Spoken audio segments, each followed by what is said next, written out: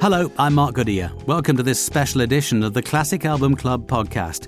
In this episode, Phil Alexander will host a roundtable discussion of the music and legacy of one of the greatest rock bands in the world, Led Zeppelin. He'll be joined by Dave Brolin, editor of the book Led Zeppelin by Led Zeppelin, journalist and author Mark Blake, and Deborah Bonham, sister of legendary drummer John Bonham. Deborah, let's start with you, because one of the things that's happened this year is the unveiling of a permanent memorial to John in Redditch. It's a gigantic 2.5-tonne statue created by Mark Richards. It was unveiled in May on what would have been John's 70th birthday. Tell us how that came about. It started with a couple of fans in Redditch that really felt it was time that Redditch had something to, acknowledge the achievements of their famous son, I guess. And they started a group to try to fundraise. And I sort of watched this happening, and I could see they were struggling a bit. They didn't quite know how to make it happen. So I got involved. And anyway, cut a long story short, I managed to raise the money and double what we needed. I approached Mark Richards, an really amazing sculptor. I just knew when we sort of met that this was going to be it. We had an idea of how we wanted it to look. The essence of John was the energy of him playing the drums, So we had to find something that would portray that. So we found this photograph, which is an iconic photograph that we used, and Mark interpreted it absolutely amazingly. And so that's how it sort of came about. And, I just thought it was really fitting for his 70th birthday. And the remainders of the money, we have linked in with Teenage Cancer Trust. We've set up Teenage Cancer Trust West Midlands with Teenage Cancer Trust in John's name, and that will continue to raise money for them. But we gave them a large donation, and that will help help kids with cancer throughout that area, including the Redditch area. So yeah, that's what's happened. Well, it's marvellous stuff, and I have to say, it really is an impressive. It looks gigantic, and it was unveiled at night as well, wasn't it? It was literally. It was just tell me why, because it is. Well, Led Zeppelin. There's always a circus around Led Zeppelin, and that's good. But it would become, I felt, and I was working with a very dear friend of mine, and I wanted him to be there, and I wanted it to be about John more than it become about, are Led Zeppelin reforming? Oh, all the guys have got together. Or is this a reformation? All of that stuff. Inevitably, that's what would have happened. And our John was quite an unassuming guy in private. I know he got the name of being relatively, or let's say more than relatively raucous on tour. But he was very unassuming for a lot of his friends that knew him. And there was always the mystique about Led Zeppelin as well, Of course. And I just felt that if we just let this appear in the night, there was a few of us there to make sure it was done, and we had a little toast of champagne, but I thought if we just do that and it just appears, there's none of that pomp and there's none of that, it suddenly becomes all about Led Zeppelin. This was really about John. So that's why we did it that way. And then of course this week we've had the official event. We waited until September to do the official event for the town, So that worked out really well. No, I applaud you for all of it, really. Now, obviously, John's voice is sadly missing from the band's official book, Led Zeppelin by Led Zeppelin, but Dave Brolin, all the other three band members have contributed to the book with a set of annotations, which sort of sit at the back of the book, because it's photographed throughout most of it, but there's 20 pages of really fantastic annotations that kind of relive their experience through the band. Can you explain how the idea of the book came about, and also how the process worked when it came to collating the thoughts of Jimmy, Robert and John Paul Jones? The book came about, I'd worked with them on all the reissue albums that had books, and it became clear a never-ending stream of Zeppelin books, and it seemed like a good idea that the band would put together one that they were happy with, that they had some involvement with. And I would hear comments that they were never asked about any of the books that were produced. And so we suggested it, and they said yes, and we had a rough outline of the framework existed because they'd already chosen pictures that they liked for the various projects. And then we just put them all together and filled in the gaps and let them choose, really. And they supplied all the pictures they had as well, from both the band, their own archive and personal pictures, and the record company. They each had an idea of how they would like a book to be. Robert very much wanted it to show what it was like for them in all aspects.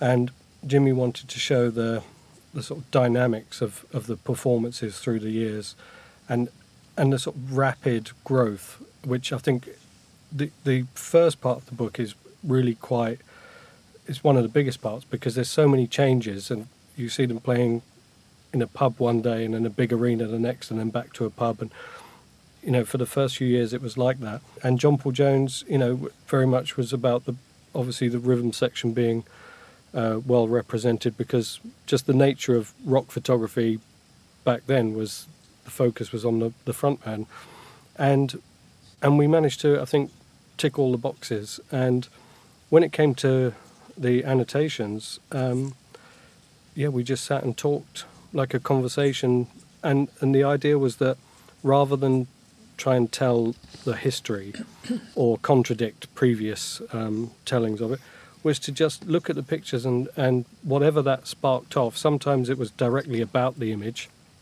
and other times it was just a recollection from that period. And what was lovely is how John Bonham was very present in all the conversations and the picture choice. Wow.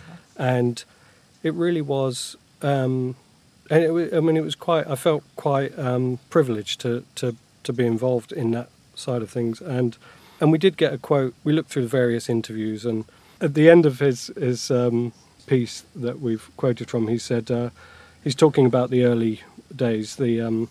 Each of the band members at the beginning of the book wrote a piece about how they felt when they just got together. They had no idea what was going to come and what that felt like. And we found a quote from John which sort of perfectly summed it up. And he said, I don't think I had any idea the group was going to achieve what it did.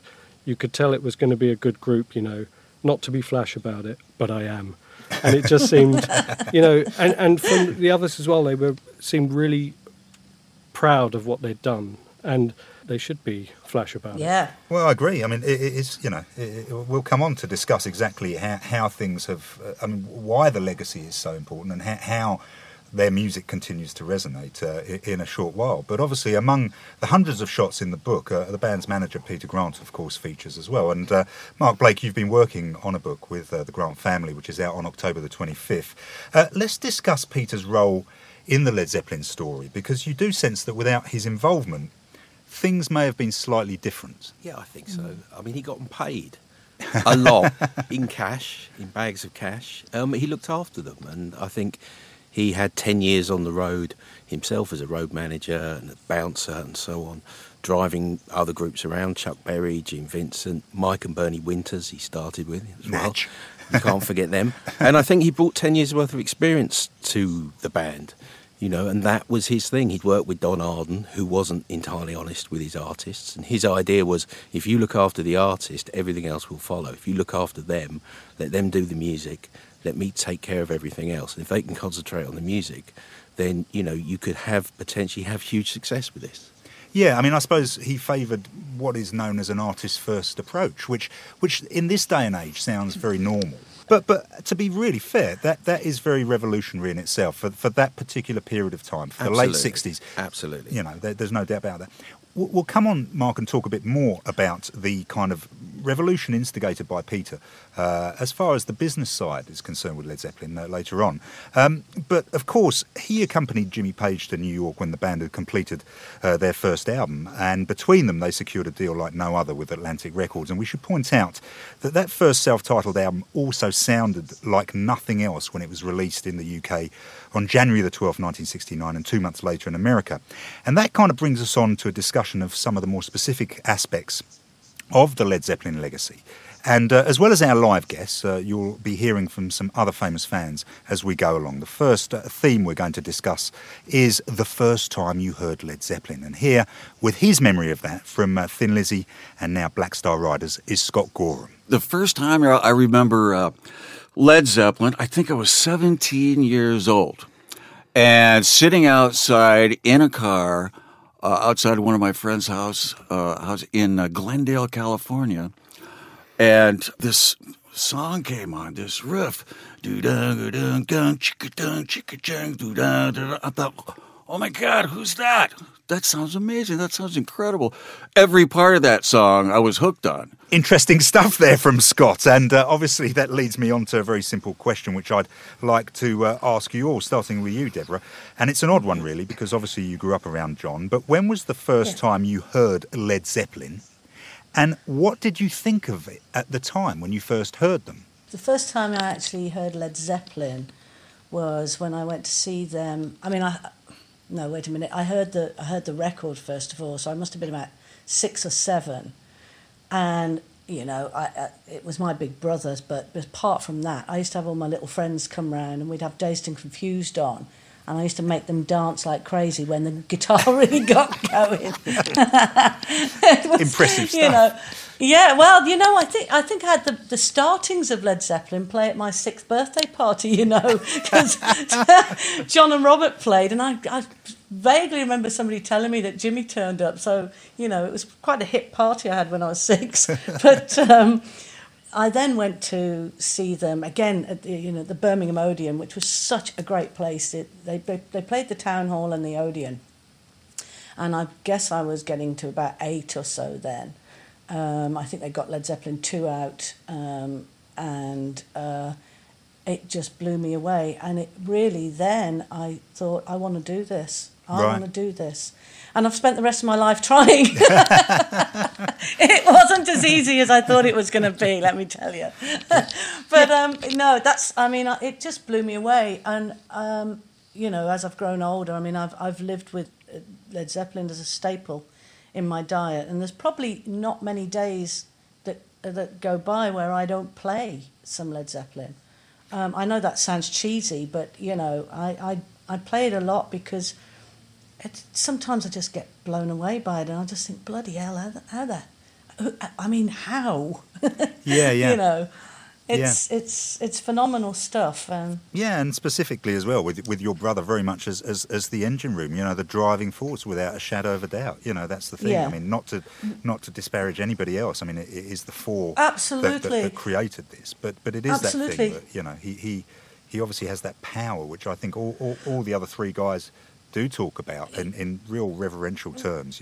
Without a doubt, but also with that power, he could restrain it as well, and there would be a lot of jazz Motown influences in his playing as well, yes. which sort of brought me really into listening to a lot of those artists, and their drummers, and sort of really, it was, for me, it's always been about the soul that Led Zeppelin brought. Yeah. In their style of music, it was incredibly soulful. Everyone was playing from the heart. So, that was a real big trigger for me. Even it got me as an 8-year-old, as a 6-year-old even. It got me straight into my core, Yeah. And that's a hard thing to live up to, when you decide to then go into the music industry yourself, which I did. I really wished I'd had a manager like Peter Grant, I can tell you. Well, yeah, I mean, I think he was such a staunch ally. You know, that's the main thing, really. And especially back then, you know, with what was going on, you know, in the music world, it isn't that different now, to be honest. It's just done corporately now. Yeah, less mobsters around, unfortunately. But Yeah. let's move on rather diplomatically there. And Mark, Yes. you and I both grew up really as Led Zeppelin's career was effectively coming to an end. Yeah. So we kind of have very different memories from the memories that you know Deborah has in terms of age and all that kind of stuff, in terms of seeing a band so young and all the rest of it. And of course, we weren't related to any of them as well. But do you remember the first time you heard Led Zeppelin? Well, it would have been probably the Top of the Pops theme, I guess, in some ways. I knew that. But I remember, and I was thinking about this earlier, is that when Physical Graffiti came out, I would have been about 10. And then I think it was when I was about 11, his older brother had a copy and they played me Kashmir.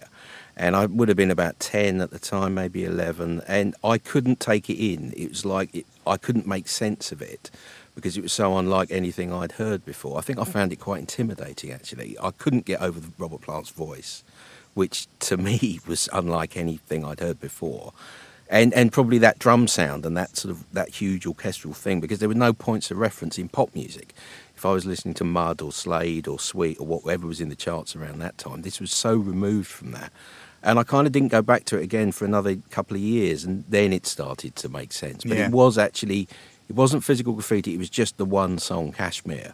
And by the end of it, I felt sort of slightly exhausted, which I think is a great thing. You know, that for music to have that impact on you is incredible, you know, and I still look back to that now. When I hear it now, or things like In My Time of Dying, I have to sort of brace myself. It's powerful stuff. No, I mean, I agree with you. I mean, that sense of being completely overwhelmed. I mean, for me, it was hearing the Immigrant Song. You know, I bought a copy of 3 from a shop in Blackheath. Sorry, not Blackheath. It was Bexley Heath, called LPs. Great name, of course. And I took it home, largely because of the sleeve. I make no bones about that. And obviously, it had been out for a number of years. But I put that track 1, side 1 on. And I literally just remember turning around going, what is this? Yeah, and that's in and out quick, though, Immigrant Song, isn't it? Absolutely, You know? but it is so vicious. And I was like, you know, I mean, if you ask my mum now, she'll tell you she remembers the moment exactly. Because I remember turning around going, Mum, I don't know what this is. And she turned around and she goes, son, we used to call this underground music. She didn't sound like a man, I hasten to add. She still doesn't. But Dave, what about you? I think, like Mark, it was Top of the Pops, and I was familiar with the music. My older brothers would play it. But I was more sort of drawn to the album covers because probably... Oh, you've always been a visual guy, I've been a haven't you? visual guy. Yeah. But actually, over the years of working with people who'd seen Zeppelin and talking about them live and, you know, how you can't understand unless you've seen them, seeing them at the O2 was unlike anything I'd seen, any gig. And, you know, it was big and it's the O2 and it's not the first arena gig I'd been to. But the anticipation of how it was going to go, like I really felt it like before, and then it's still, my ears were ringing the day after, which doesn't normally happen at a gig anymore. And I just remember, like, it took my breath away. I think that's my sort of hearing Led Zeppelin for the first, properly. It felt like that's how you should hear them. Well, I mean, I agree with you. I thought what was stunning about the O2, I mean, 2 things actually. One was the incredible risk. Because everyone just went, oh, Led Zeppelin are playing, and, you know, fine, you know, I mean, obviously the excitement was palpable, the demands for tickets was off the scale and what have you. But for them to go out and play in that way, with really no warm-up and no nothing, it could have gone horribly wrong after all this time. So I was stunned about, you know, how it felt and how it was. But also what I was absolutely stunned about was the intimacy of the interplay as well. It was They all crowded round each other. Didn't absolutely crowding round Jason, in fact, and playing off each other in a way. I think we've forgotten that in the modern world. Yes. Yeah. Because we're so used to seeing bands playing, as you say, arena shows, but it's like going to watch a ginormous video. And I think looking how they were on stage then and looking through all the pictures from day one, it's very much like that. And John Paul Jones said, you know, he wanted to almost be under the cymbals to hear, and they were very much playing off each other. And that obviously translated to vinyl as well, but it all stemmed from that and that closeness and just playing off each other. Yeah, absolutely. I mean, Deborah, how did you feel about the O2? Because it must have been an incredibly emotional night for you. It certainly was. I mean, Jason and I are very, very close, and he's stepping into his dad's seat. Which if for anyone would be an incredible thing to have to do. To get it as right as Jason did, to bring that spirit, but also he brought himself, which was great. But more, I think exactly what you said, to actually go out there after all those years, I think I was in that state of, oh goodness, are they really gonna pull this off? But knowing them the way I know them, it wasn't really a doubt in my head. I knew that they would bring it. And they'd bring it. What got me was the amount of panache and style they brought it with. The old Led Zeppelin, the young guys, the strutting across the stage, the fantastic phenomenon that was Led Zeppelin then, had grown, and it was something different, but it had that same power. And I thought it was beautifully done. I thought they weren't trying to pretend to be the old days. This was them now. And I thought that was fantastic, and all power to them. I was incredibly emotional. I think John would have thought it was just amazing. Me and my mom sat there, and my sister-in-law Pat, with absolute beams on our faces. It was tremendous. It is one of those things, as you say, that it was genuinely heroic, and actually in a moment of rare boastfulness. Actually, I think the final quote in Led Zeppelin by Led Zeppelin is actually from Jimmy.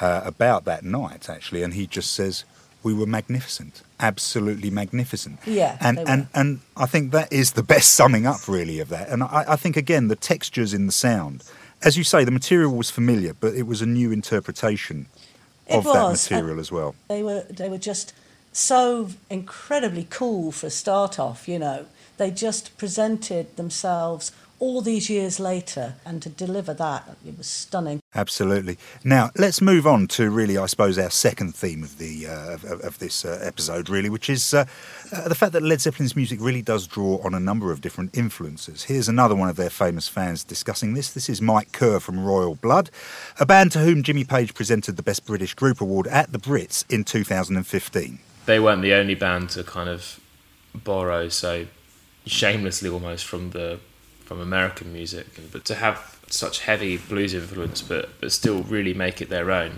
I think was amazing, really, because essentially, that's what they were. They were a really, really heavy blues band, and that could so easily go wrong and sound like a rip-off, For moving music forward, I think that's essential, where you look at something that you love, and instead of taking it and stealing it, you kind of borrow from it, and you work out where you fit into it. And I think Zeppelin did that perfectly. Deborah, let's come back to you and discuss the music that Led Zeppelin made, but something that you touched upon earlier when we were talking, which is really the music that John loved when he was growing up. What music shaped him, and who were the musicians that he really looked up to? I think really the first music that really shaped him were the Beatles. Right. My mom took him and my other brother Michael, there was only 2 years between them, but Mom took them as young guys to see the Beatles live. She said it was incredible because all it was this massive screaming, but they had front row, and John just watched them, with that steely sort of intent of, I'm going to do this. And of course he ended up playing with Paul McCartney, but I think the Beatles, from whenever I can remember growing up in the household, always the Beatles would go on, so he really did love them, and he loved harmony and melody. He loved the Everly Brothers. He absolutely adored James Brown and all the Motown guys, There was a whole lot of music. He had a real eclectic mix, but melody and soul seemed to be a real important part for him. I mean, Bee Gees as well, Right. And Stephen Stills, big Buffalo Springfield fan, big Hendrix fan. He had a real eclectic mix. But I think what he drew on, he'd have all these melodies that he loved, but he loved the soul and the funk And of course, his heroes in drumming were Gene Krupa and Buddy Rich. So, Yeah, of course. you know, he'd draw on that. He used to play Gene Krupa all the time, you know, because my mom and dad were big band fans, so they Right. had Benny Goodman playing. We had a lot of music in the house of big bands. So John really started with that, I guess. Yeah, I think that's a trait that all four members of the band really, you know, share in a lot of ways, you know, an eclecticism in terms of the music that they loved and you know, got into, and as a result, that made up the band's sound. Mark, let's come back to you. And as a man who in 1979 was entrenched in a world of, teenage heavy metal, let's be honest. Absolutely, I mean, yeah. you and me both. But my question really is this, is that what music did Led Zeppelin turn you on to? Because as you say, listening to Kashmir, you know, as a child, you suddenly go, you know, as we were discussing it, is like, what is this? This is from a different place. This isn't like dealing with the meat and potatoes music that we kind of grew up with naively. This is music from a different dimension almost. Yeah. And of course it leads to other things. So what did you discover as a result of Led Zeppelin as a fan? It was from Led Zeppelin 3, because we all got into Led Zeppelin 3, which of course sounded completely different from 2 and 1. And the songs I loved the most on that album, I mean, other than obviously the Immigrant Song, but things like Tangerine. Yeah. Oh, and yeah. That's the Way. Yeah, With Tangerine, yeah. apparently, is Peter Grant's favourite, one of Peter Grant's favourite Led Zeppelin songs. There you go. It's absolutely mine. Apparently so, for one of them anyway. But I think that acoustic stuff, it got me listening to other things, and from there it was things like Crosby, Stills, and Nash and stuff. I mean, bear in mind, this is like, we're talking 1980, 81, 79, 80, 81. This stuff wasn't hip then, you know, and you couldn't sample it, so you're in second-hand record shops, like, you know, whatever the West London equivalent was for your LPs in Bexley Heath. You know, you're digging round in the bins there and coming up with Crosby, Stills, and Nash stuff. So that it was the acoustic. Funny enough, it was the acoustic stuff that I listened to. That's what Zeppelin turned me on to, which is obviously the complete opposite of what a lot of people remember them. We all think of them because of the loud, powerful stuff, but there was so much power in that acoustic music, and all that stuff on side 3 and 4 of Physical Graffiti, you know. They were big fans of bands like Fairport Convention and things like that, so, you know, I guess a lot of that was coming through as well, so I agree with you totally on that. Yeah, but that's what it did with me, and which is surprising thinking about it now, but that's definitely where it came from. I genuinely think they were just a conduit to other music. That's the thing as well. You know, there's so much of that for me that's how it was. Dave, I'm not going to ask you exactly the same question because that would be quite boring, to be honest with you. But when you were speaking to Jimmy and Robert and Jonesy about, you know, for the new book, what music reared its head as far as their recollections of the early days? You know, how did they feel about the music that they themselves drew on, and what did they discuss with you? Some of which, of course, will be in the book, but I'm sure a large swathes of it won't be. They actually spoke a lot about everything, but we had to edit it down. But, you know, the focus was very much on the work. And for all the stories and myths and legends, when you look through the book, their workload was incredible. And I think John Paul Jones makes a comment about a day off, but it wasn't a day off because they were in the studio. They were just absorbing whatever music was around and that they'd listen to, and you can hear that. It was just all coming out, and there was no restrictions or just everything was open. I think it's John Paul Jones said that everything was open, and just whatever they felt like doing, and if it worked, they carried on, and if it didn't, they binned it. Yeah. Absolutely. I mean, Deborah, let's just come back to you and discuss how the bands, sort of how they evolved musically as well. Because obviously, you know, from you seeing them, as you say, as a sort of, you know, 8-year-old through to the end of the band, I mean, they did evolve, and they worked, as David said, at an incredible speed. How did you view that evolution as a small child, and more significantly, how did I mean, I presume John would have discussed things with you at various times. You know, as you say, you're a tight family unit. How did he view the evolution of the band? Really, I mean, the one thing that sticks in my mind, every time there was an acetate, you know, a new album coming out, he'd come back with the test pressings. And it would just be the sheer excitement that he would play it with, you know. From when Led Zeppelin 2 came out, he came back and he got the test pressing. And he was just so thrilled that in the middle of What Is and What Should Never Be could pan from left to right, you know, on the speakers. And he was just stood there going, just listen to this, listen to what we did, you know, with this boyish, absolute, you know, enthusiasm and just thrilled with what they'd achieved. And then later on, as I was growing up, getting into my teenage years, I spent quite a bit of time in France with him because I was speaking pretty fluent French at school. And John was out in France and said, oh, you know, do you want to come out and spend the summer holidays and you can translate for me? So it was lovely. We went out there. And it was around about the time that they'd been filming Song Remains the Same. So he got into a conversation about the whole sequences of what they were doing. So the how they'd adapted a lot of the songs to you know, for live and gone into these sequences. And again, it was that same massive enthusiasm and an incredible, I mean, he was just really in awe of what the band was achieving. And especially with Jimmy, he said to me, you know, he has the most incredible ideas and what he's doing. And he'd play again, we'd have the test pressings and he'd play it and we'd sit there and of course it's, you know, it's greatly moved on. They're now going into these incredible segments. It was just progressing all the time. And I think I mean, I don't think there was ever a point where we sat and went, well, that doesn't work. That just never happened. I mean, every time it came out, John would come and play it. And every time he would bring the test pressings and we'd listen. I always managed to get in there somehow to listen. I'd quietly sneak in if it was just him and my brother Michael, you know. I'd sneak in and make sure I got an earful of it. And I'm so thrilled I did because, you know, it was I was very privileged to have been part of listening to all of that in those days. Absolutely, yeah. I mean, I'm going to ask you something really unfair now. So, if push comes to shove, what is Led Zeppelin's greatest album? Do you know, it's impossible for me to answer it because growing up with it, every time, and of course, it was always vinyl, so. Every time the new album came out, and they were really prolific as well, you know, so they were coming fast and furiously each year.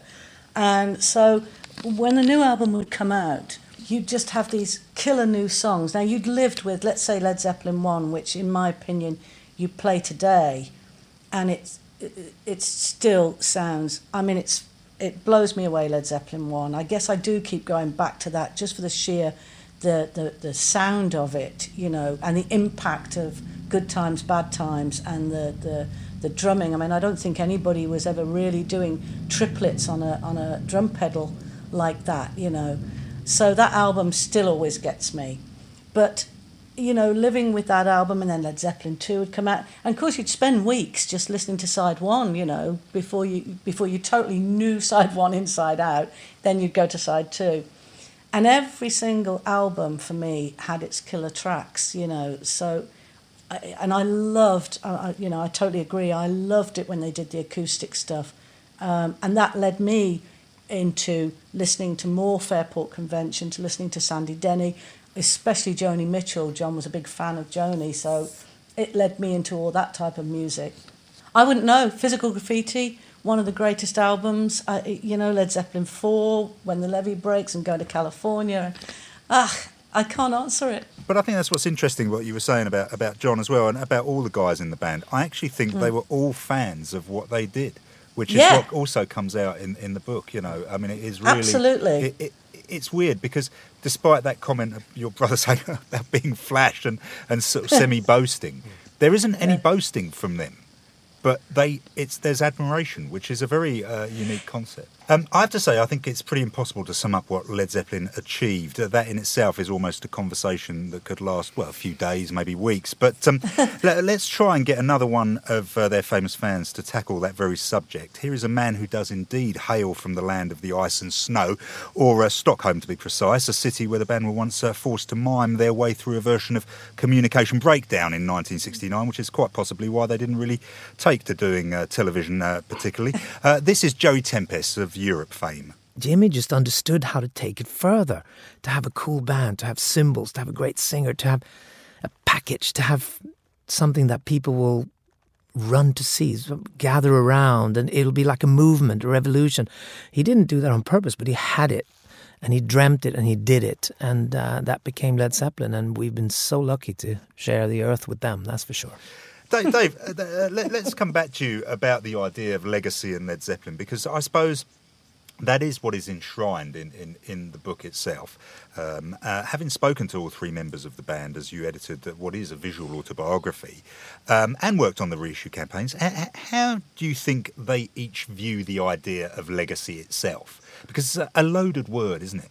If we're looking at the book, just the sheer volume of work, the amount they did in a short amount of time. I mean, I had to constantly check dates because I couldn't believe that we're 100 pages in and we're still only 6 months in. Yeah. You know, and they've done so much. And that really is, I know bands worked hard and sometimes 2 gigs a day and all that, but this is just another level. And not just working hard, but improving constantly. Everything was getting better and better and better, to the point where there isn't anyone that can touch them for live, even after all that time and doing the O2. From everyone I spoke to who'd seen them before, who had a preconceived idea of how that O2 show might be, it was just as powerful and had moved on. And I think that's the thing that they kept doing, and they had no real interest in looking back at the time. And now I suppose it must be, whatever way they look at it, it must be quite difficult, because it's such a solid body of work in a period of time, in a very short period of time if you think about it. Yeah. I don't know, I think maybe that's another reason why they were happy to do the book, so it would explain it for them. You can see it and you can read it. Yeah, and I suppose, you know, on top of that, you have got the fact that, you know, the finality of the band, as it were, as you pointed out. I mean, it wasn't meant to end that way, and of course, you know, it's very painful as a result, you know. But within that sort of unbelievable ascent, you know, which they went through, which is really quite phenomenal when you, as you say, the speed, the volume of work. Mark, I'm just going to ask you a question, really, because, you know, in writing the Peter Grant biography, clearly you were able to analyse the manner in which Led Zeppelin, during that period of time, actually changed the music industry itself, as well as, you know, creating this unbelievable body of work. Because what they did do, and what Peter did, was literally change the rules of the game. Yeah, absolutely. How would you, you know, describe those changes? Because, you know, we've joked about it, but they are very finite in terms of the way in which things did develop as they continued to power through, as it were. Well, I think first of all, taking it to America was a huge thing, because Peter and Jimmy Page had seen this with the Yardbirds, that there was a market there for them to exploit, and, you know, that were into the idea of album music. So they spotted that. I mean, I was shocked when you go and look at the amount of touring they did, like Dave said. And this is touring at a basic level with a van, a U-Haul truck. Nobody had a credit card.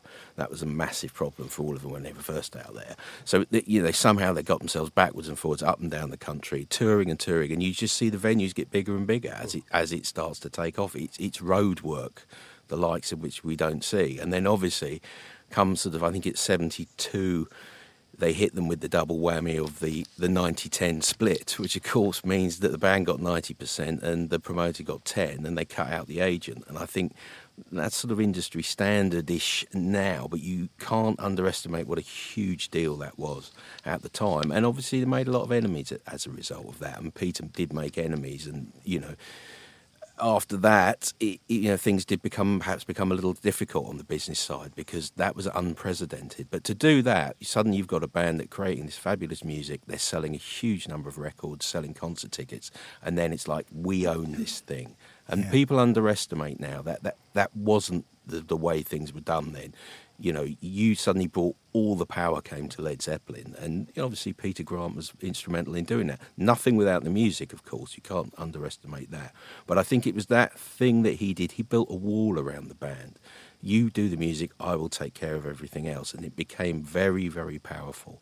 You've got this, they're almost like an army, but it gets to sort of 75 and you think, how much bigger is this going to get? You know, and you forget how absolutely huge they were at that time. And obviously it made an enormous amount of money. And, you know, with that comes greed and jealousy and people making themselves busy, wanting a piece of it. But that, you know, what he achieved on their behalf was incredible. And everything, merchandising, trying to control bootlegging. I mean, you know, it's a losing battle now with the internet. But, you know, even at that time, he had everything covered. The idea was, we control everything. We bring this to you, to the audience. Yeah, I mean, I suppose it's the seeds of the sort of band as a brand. Not that anybody in the band ever looked at it. No, they wouldn't have looked at it that way, but it was. And I think we've all talked about the album covers. I mean, this is a huge part of this as well. We were all drawn to Zeppelin because of these LP covers, because they didn't have the name on the cover. They didn't have a photograph after, I think, the first one. Or not for a while. They did in the third, but you know, later on it starts to look mysterious, and that's a very powerful thing. And I think that was something that Peter and Jimmy Page were very quick to spot and to exploit. You know, to make the most of. As you say, album culture is really the key there. It is the key. The rise of album culture. Totally. Will we be played on American radio stations that play 5 or 6 minute songs? We won't do singles. All of this stuff it made. You know, at the time. I remember hearing Led Zeppelin don't do singles. That made them immediately mysterious and interesting to me, and powerful. And I think also there's a quality control here, that they didn't give anyone anything until they were happy with it. So the tapes were handed over when the band were 100% happy, and the label would be chomping at the bit, and you've got to have a picture on the cover and you've got to have your name on it. And there's correspondence you see where the label are just banging their heads against the wall because this band want to put an album out with a mysterious picture and no title, and with no release date and things like that. But it just meant that everything that came out was fantastic. I have to be honest with you. So we could continue talking for, well, as I said, a few more days. But I think we're almost out of time. So, Deborah, I'm going to ask you one final question. And again, it's a very difficult one to answer. So I apologise in advance. But I'm going to ask you to really, as someone who saw a lot of it firsthand, how would you describe Led Zeppelin's musical legacy? Led Zeppelin's legacy, it's, I think, to have created that body of work for a start off, and to be able to have the effect that it's had on many, many people throughout their lives, people where that music will, got them through hard times or whatever it did to inspire people. And the fact that their legacy has been to inspire musicians, kids, bands, wherever, it's inspired them to pick up, listening to John Bonham, they've picked up the drumsticks. Listening to Jimmy Page, they've picked up a guitar, John Paul Jones bass. Robert Plant, they wanted to be Robert Plant and sing like him. I think that's an incredible legacy. It's inspired people, and for me, that will always be their legacy, the inspiration that they've created for everyone, not just within the music industry, but for everyone that hears them. They inspire.